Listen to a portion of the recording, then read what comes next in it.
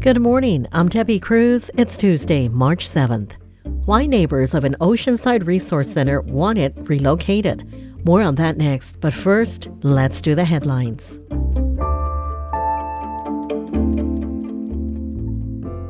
San Diego police are touting the benefits of smart streetlights to solve crimes during a series of community meetings to get feedback.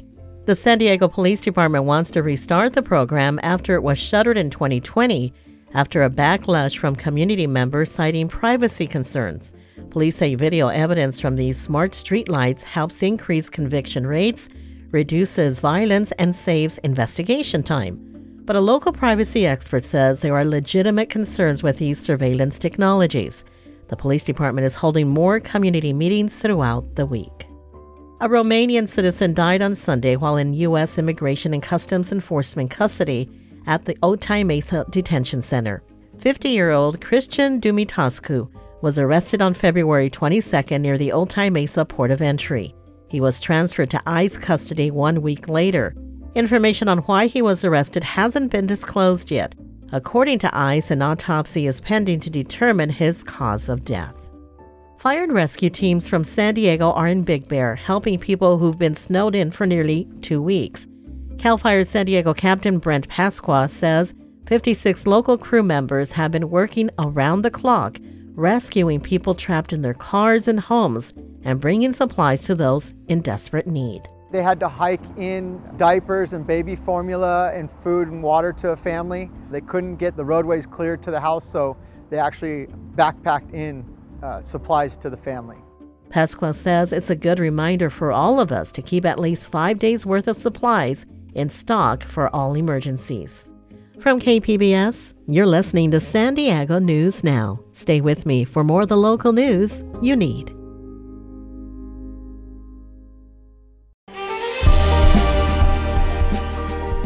Hi, I'm Bill Hohen. And I'm Ted Hohen.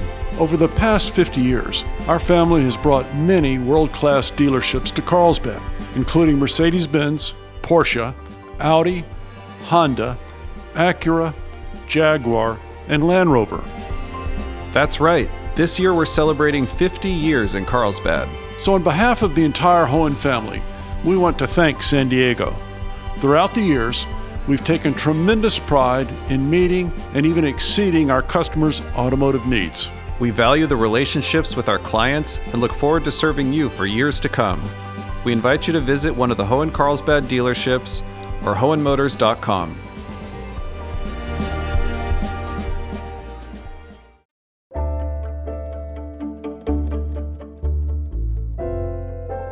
The Brother Benno Foundation is an organization that tells people when you're not welcome anywhere else, you're welcome here. But right now, Brother Benno's isn't welcome in the industrial park where they are operating. North County reporter Tanya Thorne tells us why.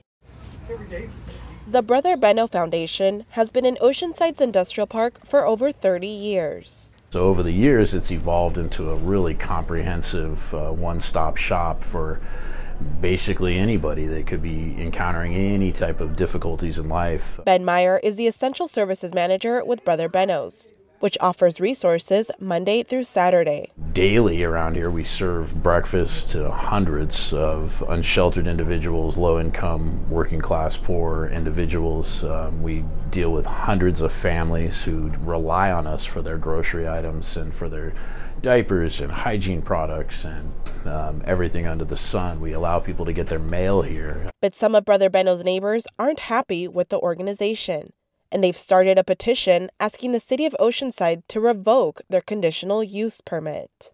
That permit lets Brother Benno's operate in the business park, as long as their operations aren't detrimental to the public or nearby properties. But the petitioners say they've been dealing with loitering, theft, and substance abuse at the site, and that Brother Benno's is not living up to the conditions of the permit. I've watched it escalate for over a decade, and it's not fair to us. I don't see a future here. My neighbor doesn't go to the dumpster without a gun on him. I can't have my daughters work here. How is this fair to me? This is not fair. Dane Huntz owns a business in the industrial park and has seen things like people using dumpsters as toilets. My dumpster is, and they disinfected it and they cleaned it, and the rain has washed a lot out, but it was dangerous. I mean, I was concerned about hepatitis. I didn't want to touch it. I'm wearing nitrile gloves anytime I go out there. It's not right. It's just not right. Hans puts part of the blame on Brother Benos. I'm frustrated with Benos because I don't feel like compassion fixes this situation. I feel like it keeps people complacent in their circumstance, and I think that it's prolonged it. Jesse O'Hare also has a business near Brother Benos. He says he feels torn because he sees families going to the center for food. But he supports the petition because the small number of people causing problems has gone ignored for too long. So if someone's sleeping in front of our door, we're not supposed to wake them up and say, "Excuse me." We're supposed to wait for the cops to come wake them up and it's just not right. It's just, it's not a good situation. And no one's really doing anything about this, in my opinion. Oceanside police say they have issued 70 citations in the business park. Meyer acknowledges the problems the business owners are reporting, but he says the people causing them are just a handful out of the 5,000 individuals registered at Brother Benos. It's a very small number of people, incredibly small, which would lead most people to say, well, then why can't you manage it?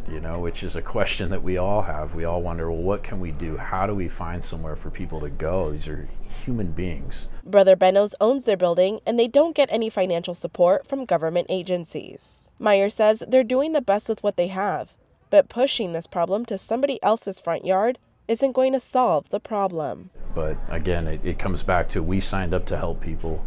Some people didn't sign up to help people. They signed up to make money, and that's okay. That's fine. But we're going to continue to do our best to help people. But they'll be doing their best with some new limitations. As a result of the petition, Brother Benos is now closing earlier, and they've hired more security to patrol the area. They made those changes just last week. Business owners like Dane Hans say it will be a few weeks before he can say whether things have improved. Tanya Thorne, KPBS News.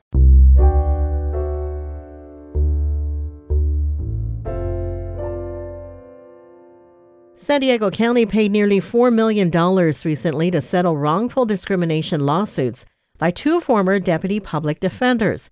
Investigative reporter Amitha Sharma has more. The county paid $900 million to ex-deputy public defender Michelle Reynoso. Reynoso alleged she was fired because of her social justice work during her off hours. The county also won't appeal a $2.6 million jury verdict awarded to former deputy public defender Zach Davina, who is gay. In January, a jury found that the public defender's office failed to prevent discrimination and retaliation against Davina. Lawyer Chris Ludmer represents both Davina and Reynoso. He says he hopes the county handles future lawsuits, if they happen, differently. And where there's real responsibility and real liability, step up, acknowledge that, and resolve these cases as quickly as possible. The county did not respond to an interview request by Deadline. Amitha Sharma, KPBS News. Last week, President Biden told congressional Democrats to remind voters of their accomplishments. And yesterday, 3 San Diego Democrats visited Mesa College to do just that, celebrating $3.4 million for the San Diego Community College District. The money was approved by Congress in December to support several district programs, including one to better serve the district's LGBTQ community. The funding was opposed by several Republican representatives. They called it a part of woke culture. Congresswoman Sarah Jacobs had this response. So let me be clear. If it's woke to make sure that young people in our community have a space to feel like they can be themselves and to advocate for people who often are overlooked and marginalized, I guess I'm woke. There was also funding to support undocumented students and students who have aged out of the foster care system. Coming up, we hear about the life of an ambassador for the San Diego Opera after his death. We'll have that and more just after the break.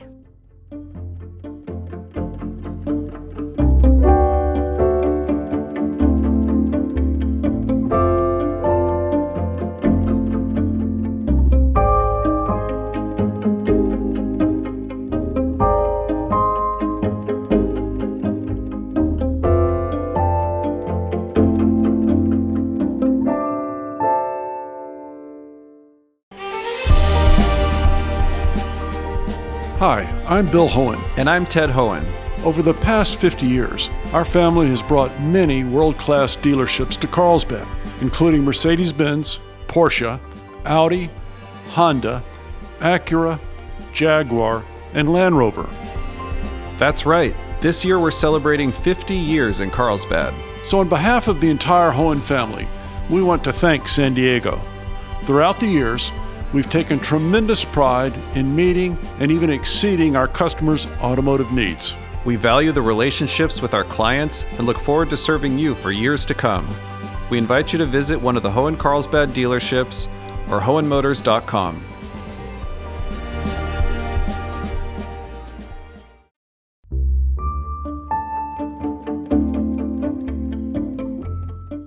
Some local businesses are getting creative to help bring in extra income during difficult economic times.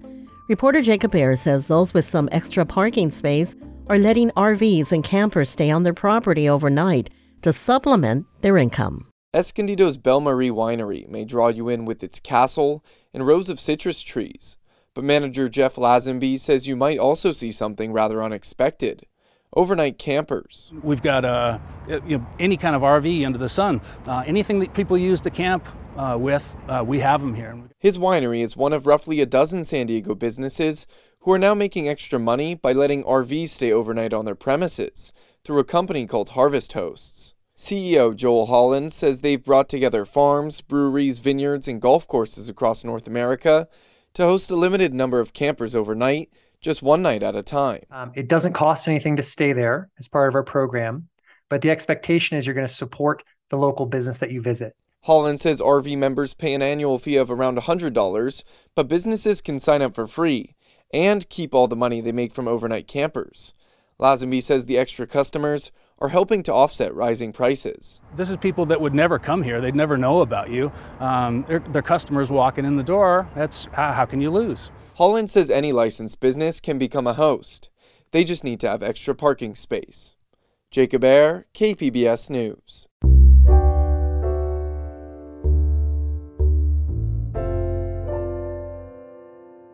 For the first time, members of the United Nations have agreed on a plan to protect biodiversity in international waters known as the high seas.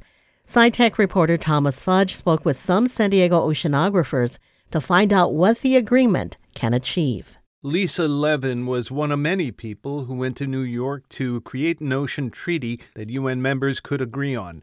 Levin is a deep-sea biologist and a professor at the Scripps Institution of Oceanography. She says the agreement was 20 years in the making. But it is a huge accomplishment because it now creates a vehicle to conserve and manage 60% of the ocean. She says the treaty could be used to make some parts of the high seas off limits. It basically will allow for the creation of marine protected areas or marine parks where there can be potentially no human activities. Overfishing, mining, and low levels of oxygen in the water, the result of climate change, are among the factors that have devastated ocean wildlife. Octavio Aburto, a marine ecologist also at Scripps Oceanography, says 90% of the ocean's large fish and mammals have been lost. Marlins, sharks have been disseminated by these industrial activities. The UN Ocean Biodiversity Treaty still has to be ratified. Thomas Fudge, KPBS News.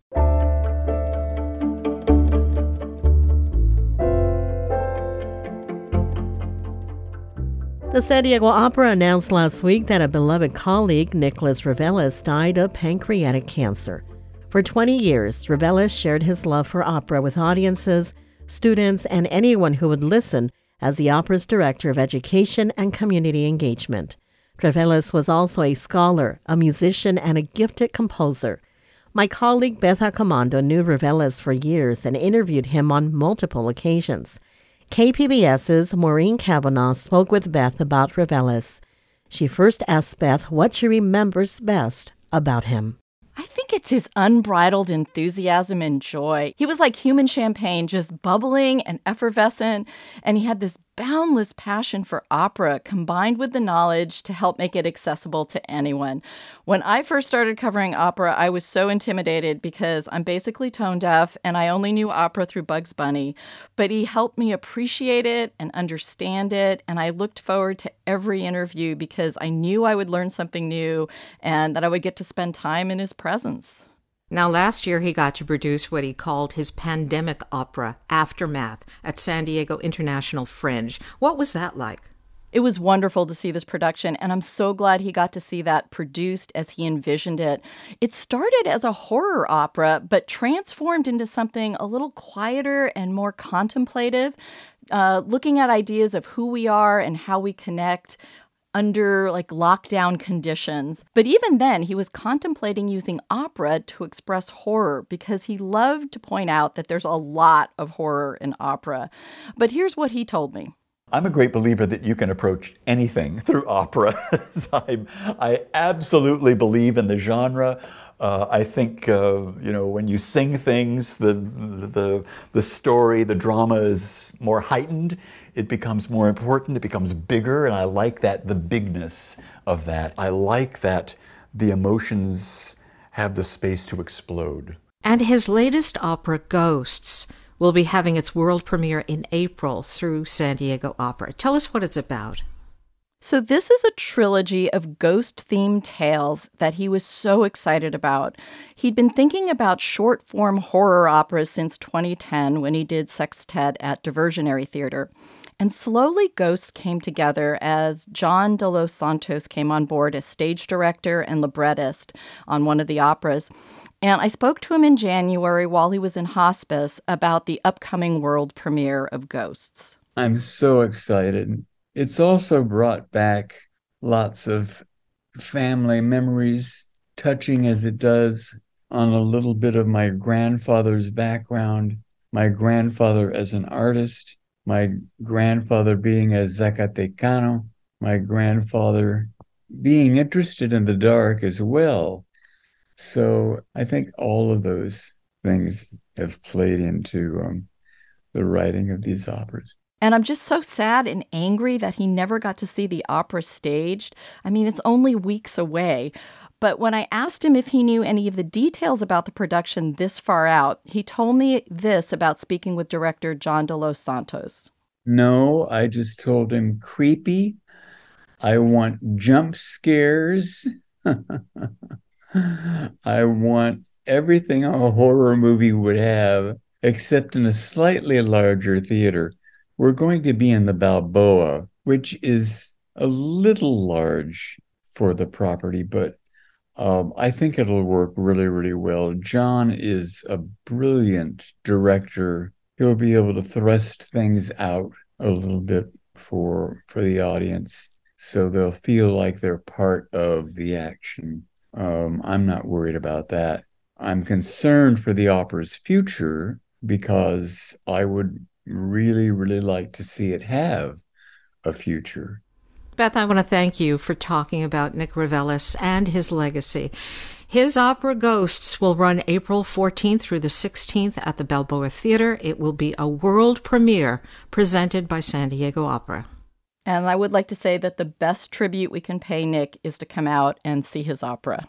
That was KPBS arts reporter Beth Accomando speaking with KPBS Midday Edition host Maureen Cavanaugh. That's it for the podcast today. As always, you can find more San Diego news online at kpbs.org. I'm Debbie Cruz. Thanks for listening and have a great Tuesday.